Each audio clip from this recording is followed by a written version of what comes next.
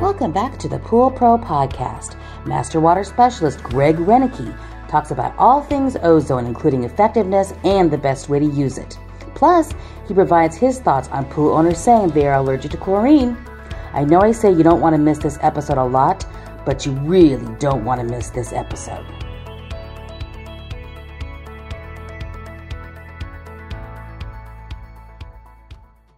Welcome back to the Pool Pro Podcast. This is Michelle Cavanaugh with my co-host, Dave Rockwell. Hey, Dave. I'm excited to have a Master Water Specialist with us today. And if those of you who do not know what that is, stay tuned because it's going to be a great conversation from Greg Reyneke, and it's going to be about ozone today, I believe. And Dave is an expert in that area, so I'm excited to hear this conversation. Welcome, Greg. Thank you very much. It's a pleasure to be with you both. Pleasure to have you. So let's talk about your background. How does one become a master water specialist? So I've been in the water business for almost 30 years now. I grew up, my weird accent's from South Africa. So I grew up in South Africa, qualified as an electrical engineer, moved to America and realized that my passion was with water. So I've been in the water business for a very long time. So a master water specialist is a designation given by the Water Quality Association for people that have attained sufficient schooling and experience to have knowledge on water quality management issues, from drinking water purification to disinfection, reverse osmosis, deionization, distillation, system sizing, design, deployment, and troubleshooting. So my background and experience in water, I'm a water guy, I'm not a pool guy, but all the water issues that we deal with as water people transcend the industries. So I've done a lot of aquatic ecosystems for aquaculture, a lot of big commercial pools, and usually someone of my skill set gets involved when things go wrong. So usually if there's a problem or if something doesn't quite work as advertised, then it's time to look at the water chemistry and the interaction between the treatment methods and what's going on and trying to figure out how to do it better. Nice. And I think it's more and more critical nowadays. We've had a lot of conversations on the podcast already about the quality of our pool fill water, the quality of tap water and well water coming into the pool. And another point that came up a couple of weeks ago was that the Europeans look at their pool water in terms of drinking water standards. We tend to look at our pool water like bathwater standards.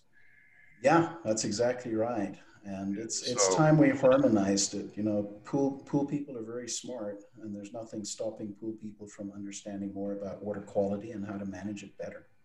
And there is so much more than just chlorine chemistry, chloramines. There's all kinds of pollutants in our drinking water nowadays. What was it? Houston just had the brain-eating amoeba outbreak. Yeah. We're finding that, biofilms in the pipes, the way that they're treating water, may not be all that effective. All of these things end up downstream in our pool.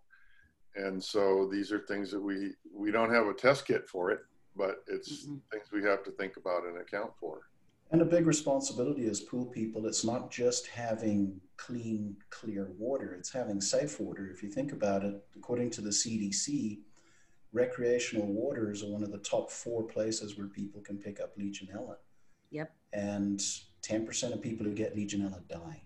Yep. So that's more deadly than the COVID, but we don't react to Legionella the way that we have to other issues. And so it's a big responsibility. It's a solemn responsibility to take care of recreational water. Yes. Yeah. So we started talking a little bit about ozone. Ozone is one of my favorite tools for treating pool water. And so from your experience, why don't you kind of tell us a little bit about how you use ozone and what you can just tell us what you can about it. You bet. So ozone is a really, really powerful tool, and ozone is something that nature creates all the time. So if we get a little geeky and chemical about it, ozone's chemical symbol is O3. It's triatomic oxygen. There's 3 oxygen molecules. And triatomic oxygen is highly unstable. And that's a good thing for what we're using it for, because it's so unstable, it wants to attach to anything and everything it can, which means it rips apart organics. And so a great place to use ozone in the recreational water space is a way of helping to knock down your total organic load in the water and do some of the heavy lifting when it comes to clarification and disinfection. So that highly unstable ozone, when it's injected into the water, it immediately reacts with anything that it can oxidize, whether it is dissolved iron, dissolved manganese, if it's any kind of biomass. If you think about when you get a cut and you pour peroxide on that cut and it foams up all white, that's the peroxide, which essentially is stabilized ozone, reacting with the amino acids in the cut. And it's a violent reaction. And so when we look at what's going on with that pool water, if we dose enough ozone, and we can control for the temperature of the water, and we can control for a few other things, we end up with water that requires less chlorine to stay sanitary, generates less disinfection byproducts, which means less sore eyes, which means less hair damage, which means less skin irritation, and less latent odors, trihalomethanes, things like that. So ozone, when used right, is a very powerful adjunct to traditional pool water treatment. The key is using it right. Right. And that's probably one of the places where I see too many people probably not knowing what they don't know, which is our biggest issue in life, right? We just don't know what we don't know. And so you go in, you might buy an ozone generator from a catalog, and it's a little teeny tiny little box about yay big, and you install it on a 10,000 gallon pool, and you wonder why nothing good happened. And that's probably one of the most common things. The next most common thing is not understanding how ozone works and how to preserve ozone treatment equipment. And so ozone's great, but you got to learn a little before you do. And you hit on a big thing. I've been working with ozone in swimming pools for 20 plus years now, and I'm a big fan, but I've seen ozone come and go in terms of its popularity among pool professionals, and it's for the reason you just described. They buy a little light bulb in a box and stick it on there, and it's making less than a gram of ozone. And so they just throw up their hands and say ozone doesn't work because they saw no results in the pool. Yep. Ozone works. The ozone that thing was making was working, but it's like putting a teaspoon of chlorine in a 20,000 gallon pool. Right. Nothing happens, and saying chlorine doesn't work. Exactly. Couldn't have said it better. Your fire doesn't work because you try to heat a room with a candle. You know, it's one of those things, and then not maintaining the systems properly. So as a professional, you've used ozone for a very long time. Right. You learn really fast. You know, there's really 2 ways you can generate ozone. One is with 185 nanometer ultraviolet, and then the other is with what's called cold corona discharge, or dry ozone, where you use electricity to break up and destabilize oxygen. Yeah. Where everybody makes a mistake is they start with a UV system because they're told UVs are pretty indestructible and they can't break, and they're not affected by humidity, but then they're injecting such small amounts of ozone, it does nothing. So all they did was waste their money, and by extension their clients' money. And then when they graduate up to corona discharge, they usually end up putting it in a moist area or in a vault that's got high humidity, and they end up with nitric acid issues, and they end up with a poor quality of ozone. So if you're going to do ozone, you got to look at really ozone as a holistic, and there's 3 parts to it. The first is, how much do you need to generate? The second is, how do you prepare and pre-feed for the ozone? And then the third is, where do you put it? how are you going to put it into your circulation system? How are you going to guarantee that you mix it right? There's a lot of little details that you want to make sure you take care of. And thankfully, there's a lot of good training and education out there. There's a lot of people that want you to succeed, but make sure you research a little bit before you just go throw something on a pool. Yeah. Well, and that's where I think the manufacturers of ozone systems, the smaller ones, have really done themselves and the industry a disservice by they don't say what the output or the concentration of ozone is. They just say, well, size this unit for 20,000 gallons or this unit for, and they're basically units I might maybe put on an aquarium. They're way overestimating the amount of water that their units can treat. There's when it comes to sizing and dosing ozone, there's the way that it's made, the UV or corona discharge, but there's also the air prep, the way that it's treated. Can you maybe talk a little bit about that? You bet. So there's a few things that will affect the quality and strength or concentration of the ozone that's generated. The first is how dry the air is. So if we think about ozone generation using corona discharge, we're basically creating lightning in a bottle. We're using a high voltage transformer, and think of it like a little taser. It's zapping little electric charges across between the anode and the cathode in the chamber, and that is causing the destabilization of the oxygen. And so we want a very dry air. So one of the first things to look for with your ozone generation is what ambient humidity are you going to be in? And California in particular is a place where humidities can swing. If you're on Central Coast, you might be 30% humidity in the afternoon, but then tomorrow morning you might be up around 80%.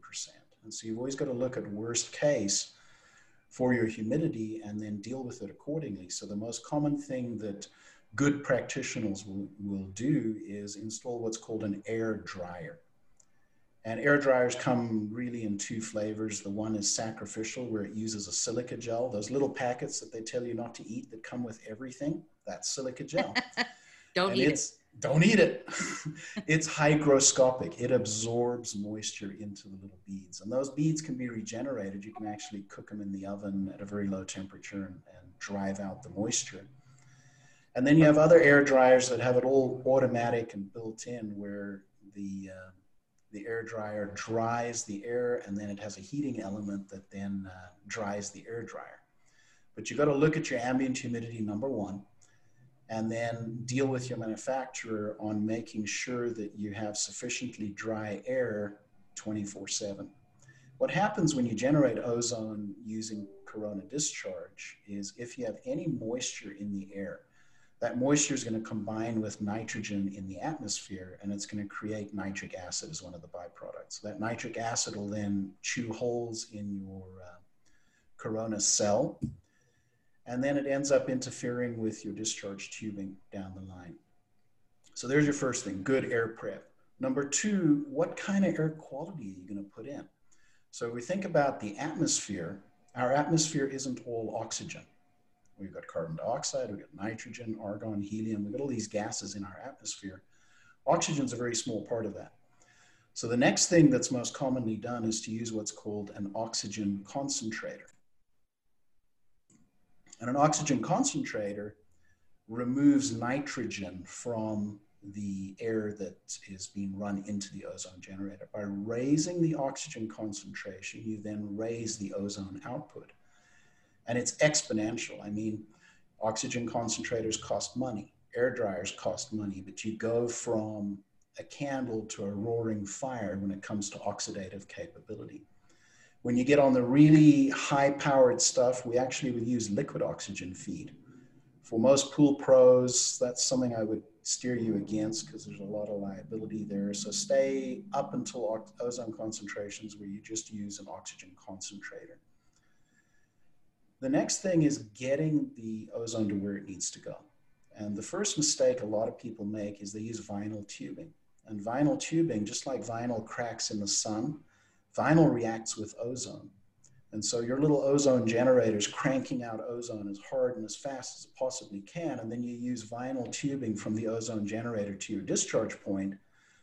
You actually end up using up a lot of your ozone in the tubing. The ozone destroys the tubing, and then the tubing gets brittle and cracks. So when you're purchasing an ozone device, make sure you discuss that with your vendor, that you're looking for ozone resistant tubing. For the applications we work with, we typically will use Kynar. There's a number of tubings that have different levels of ozone inertness. Because remember, ozone attacks everything it touches. It's like a little Tasmanian devil. It just bounces around and just attacks. And so we've got to try and steer its destructive energy to where it's good for us. And that brings us to the final point, is getting it to where it needs to go. So ozone, when we use it for water treatment, ozone has almost no residual disinfecting capacity or oxidizing capacity. It's highly unstable, it reacts, and it's gone. And so it's really important that we look at putting it to where it will do the most good for us. And so the most common way people will do that is putting it on the recirc circuit and using a static mixer and or a contact tank to make sure that you're getting as much mass action, as much contact between the ozone, the water, and what's in the water as quickly as possible. Because there's one really ugly complicating factor with ozone, and this is particularly important with pools. Ozone lasts long when it's cold. Ozone disappears very quickly when it's warm. In 70-degree water, you've got less than a second for that ozone to get its job done. And this is something that a lot of vendors conveniently overlook when they're supplying ozone equipment to pool professionals. Most pools are not that cold. Whether it's warm climate or you warming it in a cold climate, we're typically running a very nice, comfortable bathing temperature, which is not very conducive to ozone. So we have to overcome those temperature limitations. So the bubble size has a lot to do with it. The way that you dissolve the ozone into the pool. There's some of the really small systems actually have you connect it to the winterizing plug on the vacuum side of the pump, and that's how they pull the ozone into the system. I would respectfully discourage anybody from doing that ever, because ozone eats seals. Yeah. And we don't like pumps to cavitate. And so inducing gas into the intake suction side of the pump, you're creating cavitation and you're chewing up your reactive surfaces. Yeah, no, let's not do that, kids. What I've always told people about that is if you're not making enough ozone to destroy your pump seals within a month, you're not making enough ozone to do any good in the pool. I agree 100%. That's exactly right. So the best way to get it in there is to use either an injection quill with a static mixer or a Mazzy injector, a Venturi style injector, where you're breaking those bubbles up so that they're as tiny as possible, because you want that instant mass transfer. You want it to mix as quickly as possible. And the smaller the bubbles, the longer they last. There's also the more surface area that the ozone has to come in contact with. That's exactly right. Yep, that's exactly right. You're dissolving a gas into the water, which gas doesn't want to be dissolved in water by nature, and so the way to get the most out of it. Now, what I have found with using Mazzy injectors and the right size ozone system, what I consider the right size ozone is quite large. But I actually do get measurable ozone in the pool and coming back from the pool. I put an ORP reader on the pool, and it's very possible to get 700-800 ORP in the water coming back from the pool, which tells me I do have dissolved ozone in the water. And there's a good thing to segue into there, Dave, is ORP. You know, the oxidative reductive potential of the water is a great way to see how you're doing on disinfection. And I wish more pool professionals would utilize ORP controls. You know, you can use ORP as a fantastic guide to see how you're doing with the quality of the water when it comes to the survivability of bugs. Bugs don't like high ORP water at all. And it also is a great tool for managing your chlorine levels in the pool too. Yeah, absolutely.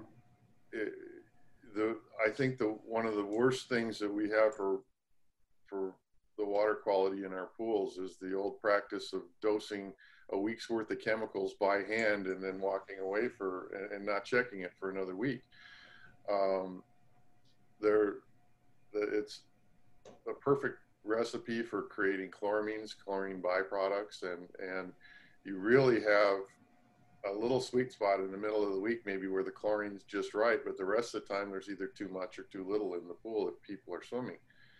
And so an ORP system is a great way to keep the water chemistry level. But then with ozone, the hardest thing about ozone is to quantify it. How much of it do I actually have in the water? What's it really doing? So the ORP is an important tool for that. Yeah, and deploying the ozone where you have a specific goal for it. So if you go into, let's say you're in the design phase of the pool and the client says, I hate the smell of chlorine. You go, I get it. But chlorine is your signature of safety. But with that said, we want to get as little chlorine as possible for a host of reasons. One, the environmental impact, the production, transportation, and storage of chlorine is highly deleterious to the environment. Number two, we want to minimize bather exposure to chlorine, which is an oxidant, which has an effect on the hair, the skin, the mucous membranes of the body. And then number three, we want to minimize wherever possible those disinfection byproducts that cause bather irritation and are potential carcinogens. And then we also want to eliminate that big elephant in the room, which is chlorine-resistant bacteria. And chlorine-resistant bacteria thrive in what's called a polysaccharide matrix. That's the big word of the day, polysaccharide matrix. And that's basically snot. So if you think about your teeth and you rub your tongue across your teeth, if it's been a while since you brushed your teeth, they get a little furry. Yep. That's a polysaccharide matrix. That's a biofilm. And biofilms will form on the sides of pools. We often call them algae. It's not always algae, but it's this slimy coating, and it forms inside plumbing. And that is highly resistant to chlorine. And that's one of the places where ozone can help us, because ozone breaks down organics better than chlorine does. And the disinfection byproducts are non-halide byproducts. So if we think of disinfection byproducts of chlorine, we call them THMs, trihalomethanes. And that halo comes from the halide, chlorine, iodine, fluorine, things like that. With ozone, we don't have that halide component, and the data suggests that there's little or no carcinogenity to those byproducts. So by ozonating, in addition to a good continuous chlorine program, you can end up with a cleaner, safer, healthier water for the bather, because you hit on something big. A lot of pool operators, for a number of different reasons, will dump a bunch of chlorine in once a week. That's like brushing your teeth for an hour on Sunday and deciding you're good for the rest of the week. I mean, that's just not good practice. And so small, consistent dosages are the key, because bacteria grows in small, consistent dosages. Bacteria doesn't wait until Saturday night and then dive in and contaminate your pool. Bacteria slowly grows consistently, 24 hours a day. Bacteria likes dark, bacteria likes warm, bacteria likes organic food. Well, what do we do in a pool? It's dark at least 8 to 10 hours of the day. It's warm 24 hours out of the day. And because us filthy, dirty, disgusting humans get in the pool, we provide a massive amount of organic food for bugs. And it's a recipe for disaster. And that's why a good, properly educated pool professional is the difference between comfort and discomfort, and safety and sickness for that homeowner or that commercial user. So on the biofilm, ozone, does it actually help kind of break down that matrix that the biofilm lives in?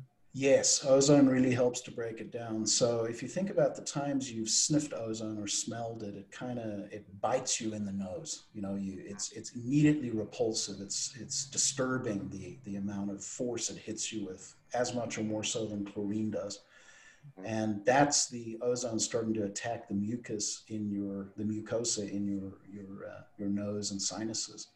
And so that it really helps with the organics. It destabilizes the organics. So that volatile extra oxygen, it wants to bond to the organics that make up that biofilm. And so it'll start just attacking it and chewing on it.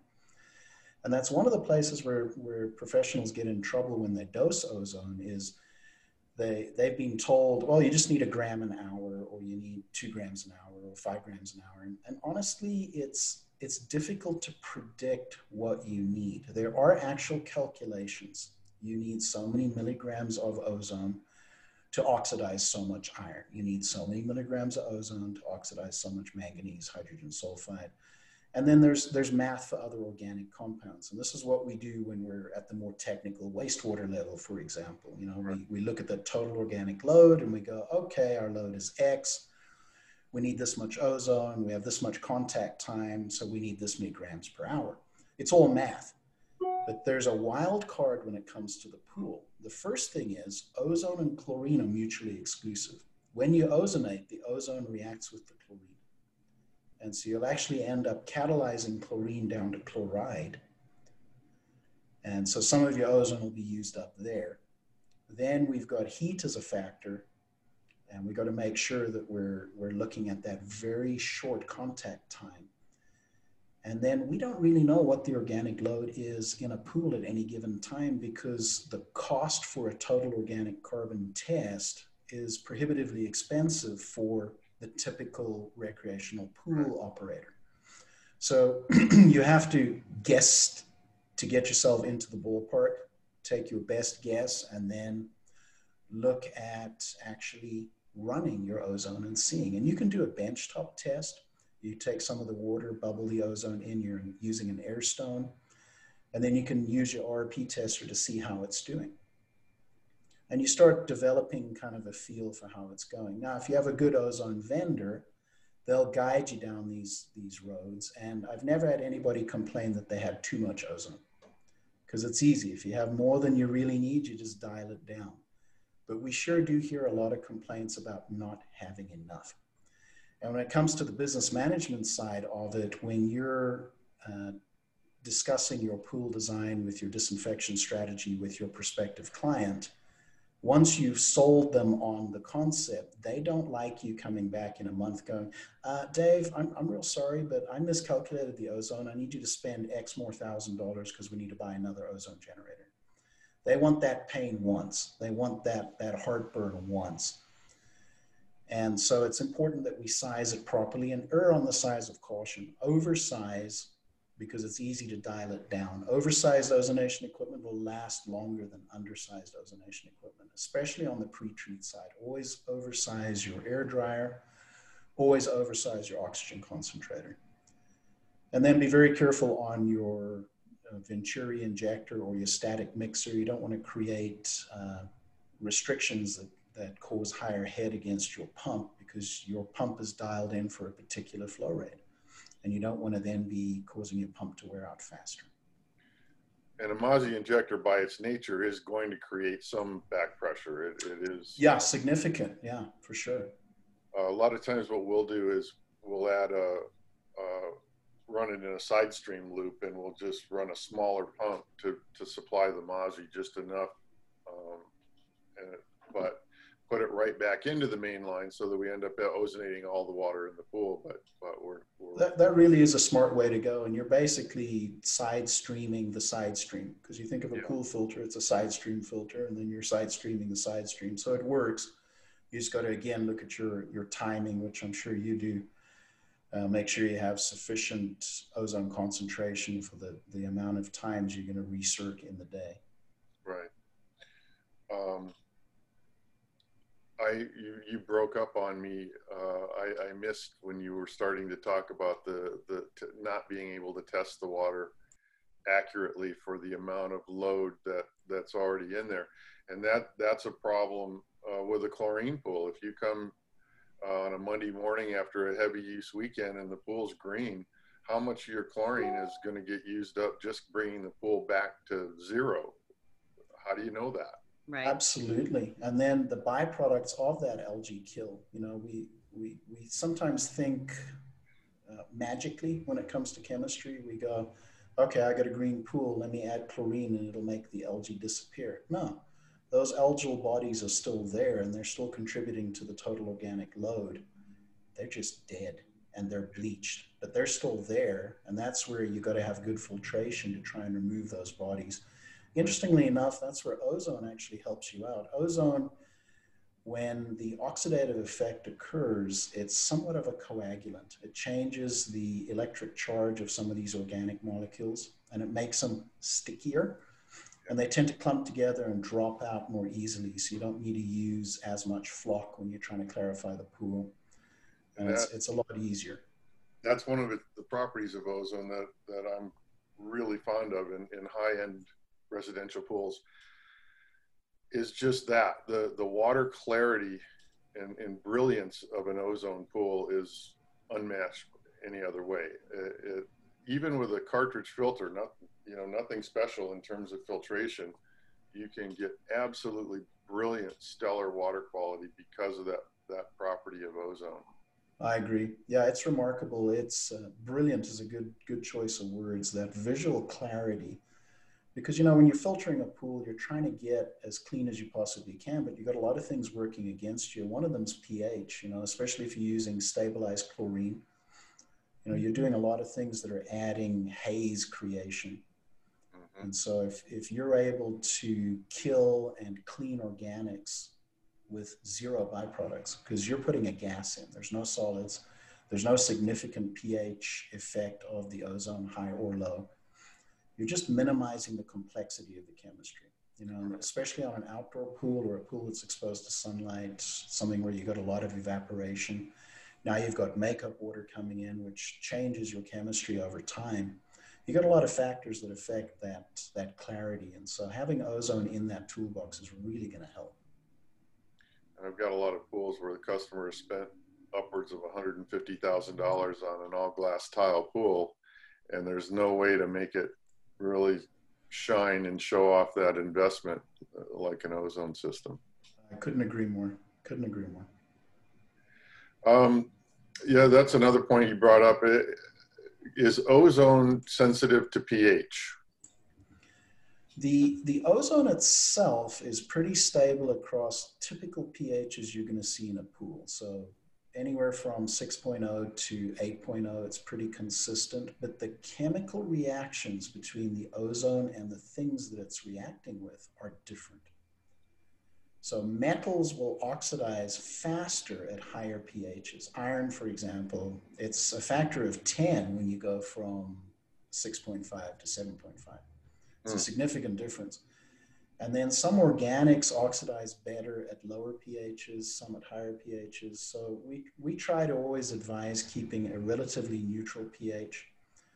For pool maintenance, you don't want to be too acidic, obviously, because your chlorine is getting out of solution too fast, and we're contributing to potential corrosion on plaster and things like that. But then you don't want to run too alkaline either, because you then run the issue of what's called precipitant haze, which is where that pH is rising and we're basically precipitating, snowing minerals out of the water. And if you've got makeup water that's hard water, when you lose water through evaporation, it's pure water that's leaving. And if you're making up with anything but pure water, you're concentrating and potentiating your mineral load in your water, which then resists the ability for ozone and chlorine to do their job. It's one of the biggest complicating factors you see on outdoor pools. When you talk about the placement of the ozone system in the pool equipment chain, I have found that ozone is merciless in destroying DE grids, certain types of filter cartridges that will actually turn them into mushy toilet paper. How about pool heater cores? How does ozone react with copper? So ozone and copper are not friends. Ozone and stainless are buddies. Ozone and copper nickel are buddies. Ozone and copper, not so much. There will be a damaging effect if you inject before the heater. Okay. I always like to advise people, make ozone the last stop. Yeah. You know, let it get out into the plumbing at the tail end. Or if you're really careful with how you dose it and you're dosing it up front, but you know that it's going to be destroyed completely before it hits anything else, that's okay. But it's very difficult to be sure that it's going to be destroyed. I'd rather let it go out into the pool and it lives for just a little bit and then it stabilizes back down to air, oxygen. Then you've got less chance of damage to your infrastructure. That's my preference too. I think a bit of dissolved ozone in the pool is a wonderful thing. I think it's something to shoot for when I decide. I agree 100%. And in low concentrations, ozone has a fresh smell. Obviously, there are NIOSH issues with high concentration ozone. You don't want to be running. It's kind of like deodorizing a room. You don't want to sit in the room while the ozone generator is getting rid of the cigar smoke smell. But if it does the job and then you walk in the room, it's great.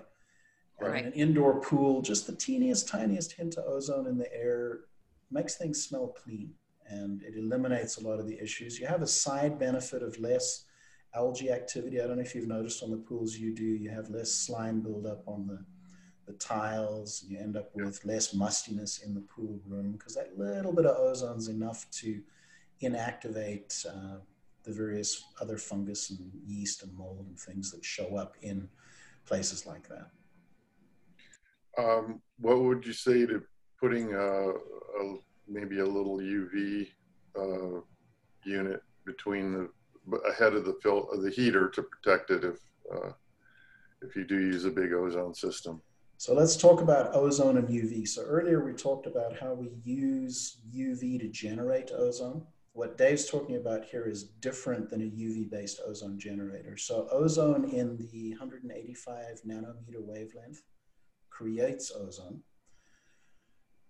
Ultraviolet in the 254 nanometer wavelength destroys ozone.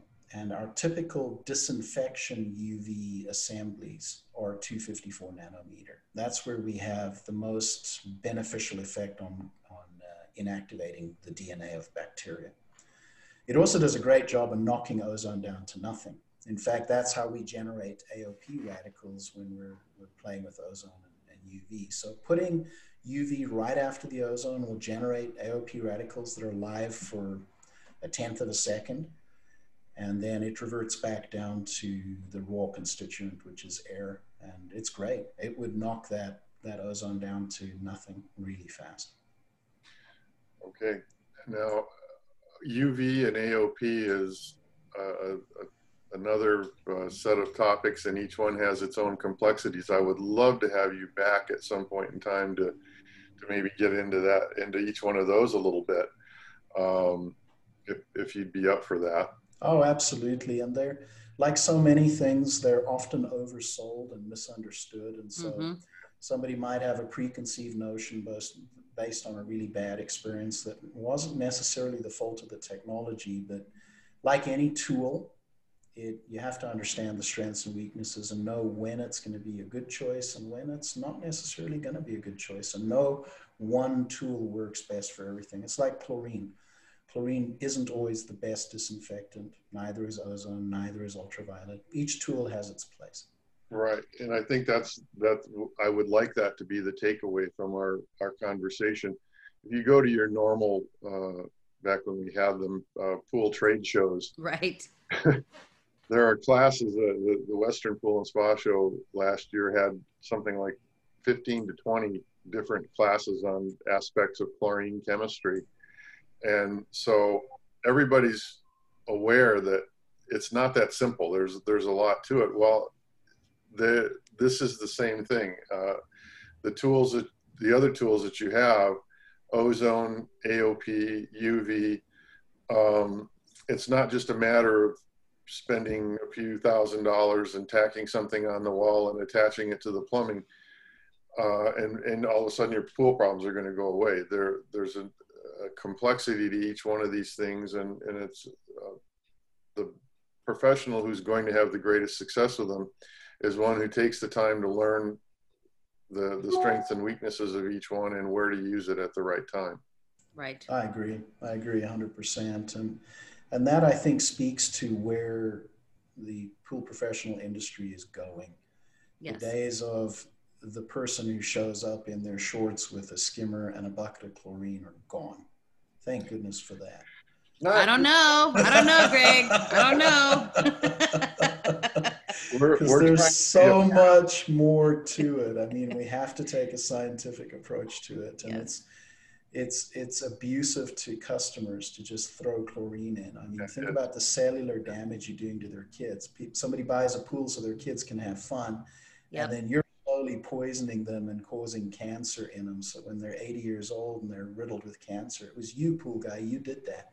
We don't want to be those people. As professionals, we want to give a better experience for that homeowner or that commercial user. And the smarter you are, the better job you're going to do. So education. Absolutely. In every industry, not just this one, every industry. Yes. Yeah. Take the time to read, take time to study. And I mean, you look at like this podcast, you can listen to this podcast while you're driving. While you're driving. To the next pool job and looking at your skimmer, your shorts, and your bucket and chlorine, and kind of rethink your place in the world. Yeah. The whole point of this podcast, Greg, that's why we started it, was to help. Because, you know, Dave, I think he's on the upper echelon of the pool service guys in that he loves information. He wants to learn more. He goes out there and reads articles and does everything. And that's Dave's MO. And I think the whole point of this podcast is to really introduce the higher level topics to pool service pros and hope that they will listen and learn something from it. And maybe we call it elevating the industry and it not just being what you described earlier. That's really the point here.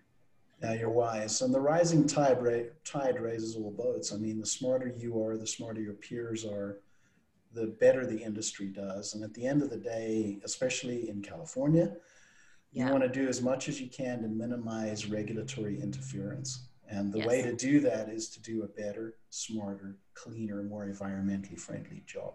Not have the problem there in the first place for them to have to regulate it away. Exactly. Absolutely. Exactly. And the best way to be is to be self-policing. And that's the beauty of the competitive marketplace. If Dave's out there being smart and people are willing to pay money to have Dave take care of their pools, the next guy is going to go, maybe I can do that. And then the next woman's going to go, maybe I can do that. And I like that way of moving forward in business because we're all doing better because we want to. We're not being forced to by government. Yes. And we have a more educated consumer nowadays, and it's absolutely shameful if the consumer knows more about water chemistry than the person they're paying to do their pool. Right. Yeah, that is sad. And there's so much knowledge available out there. And, you know, your association provides a lot of training and, you know, even associations like ours, the Water Quality Association or the Pacific Water Quality Association, we're always happy to engage with anybody who's in an industry related to water quality and guide and give any help that we can because we all get through this better together. And smart education is what helps us all progress our industries forward. And if you want to learn some more too, just in regards to water chemistry, water quality in general, Greg has a website called gregknowswater.com where he has a lot of blogs and lots of information and resources out there.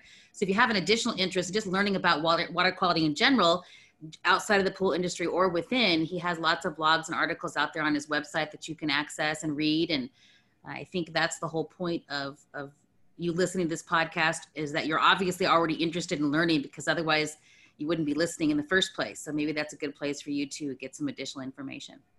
And that's how we found him, and we're glad. It is, yes. I don't know where I saw your article from 2016 that was in WCP, but I don't know how I came across it, Greg. I'm not exactly sure, but I read it and then I sent it to Dave. I'm like, we should get this guy on the podcast. And he goes, yes, please do.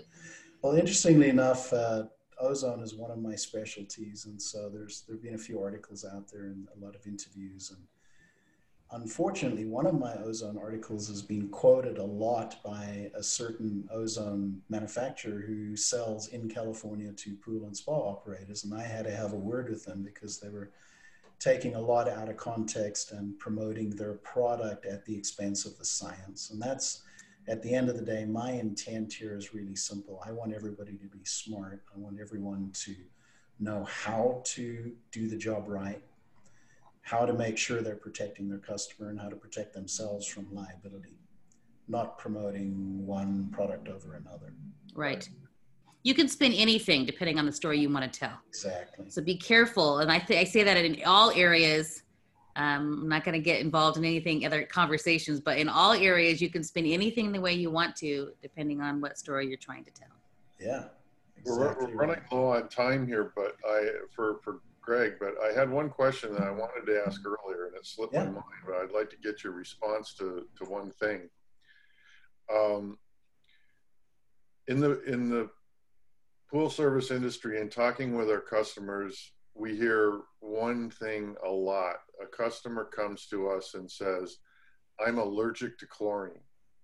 I have to get chlorine out of my pool because I'm allergic to it. What are your thoughts on that? Yeah, wow, that's a long discussion. So the first thing is always to try to understand what that means. It's kind of like when people say they're allergic to gluten.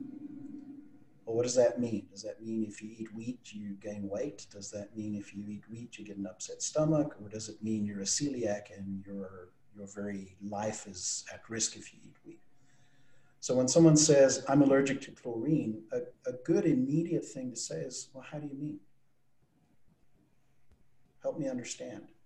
Because we don't want to make any assumptions, because I'm allergic to chlorine might really mean I hate the way chlorine makes my eyes feel. Yep. Or I hate the way chlorine smells. Or when I smelled chlorine at the pool when I was in the Navy and it stank like old feet, I was nauseous. I must be allergic to chlorine. Or, so we need to quantify what that client is trying to tell us.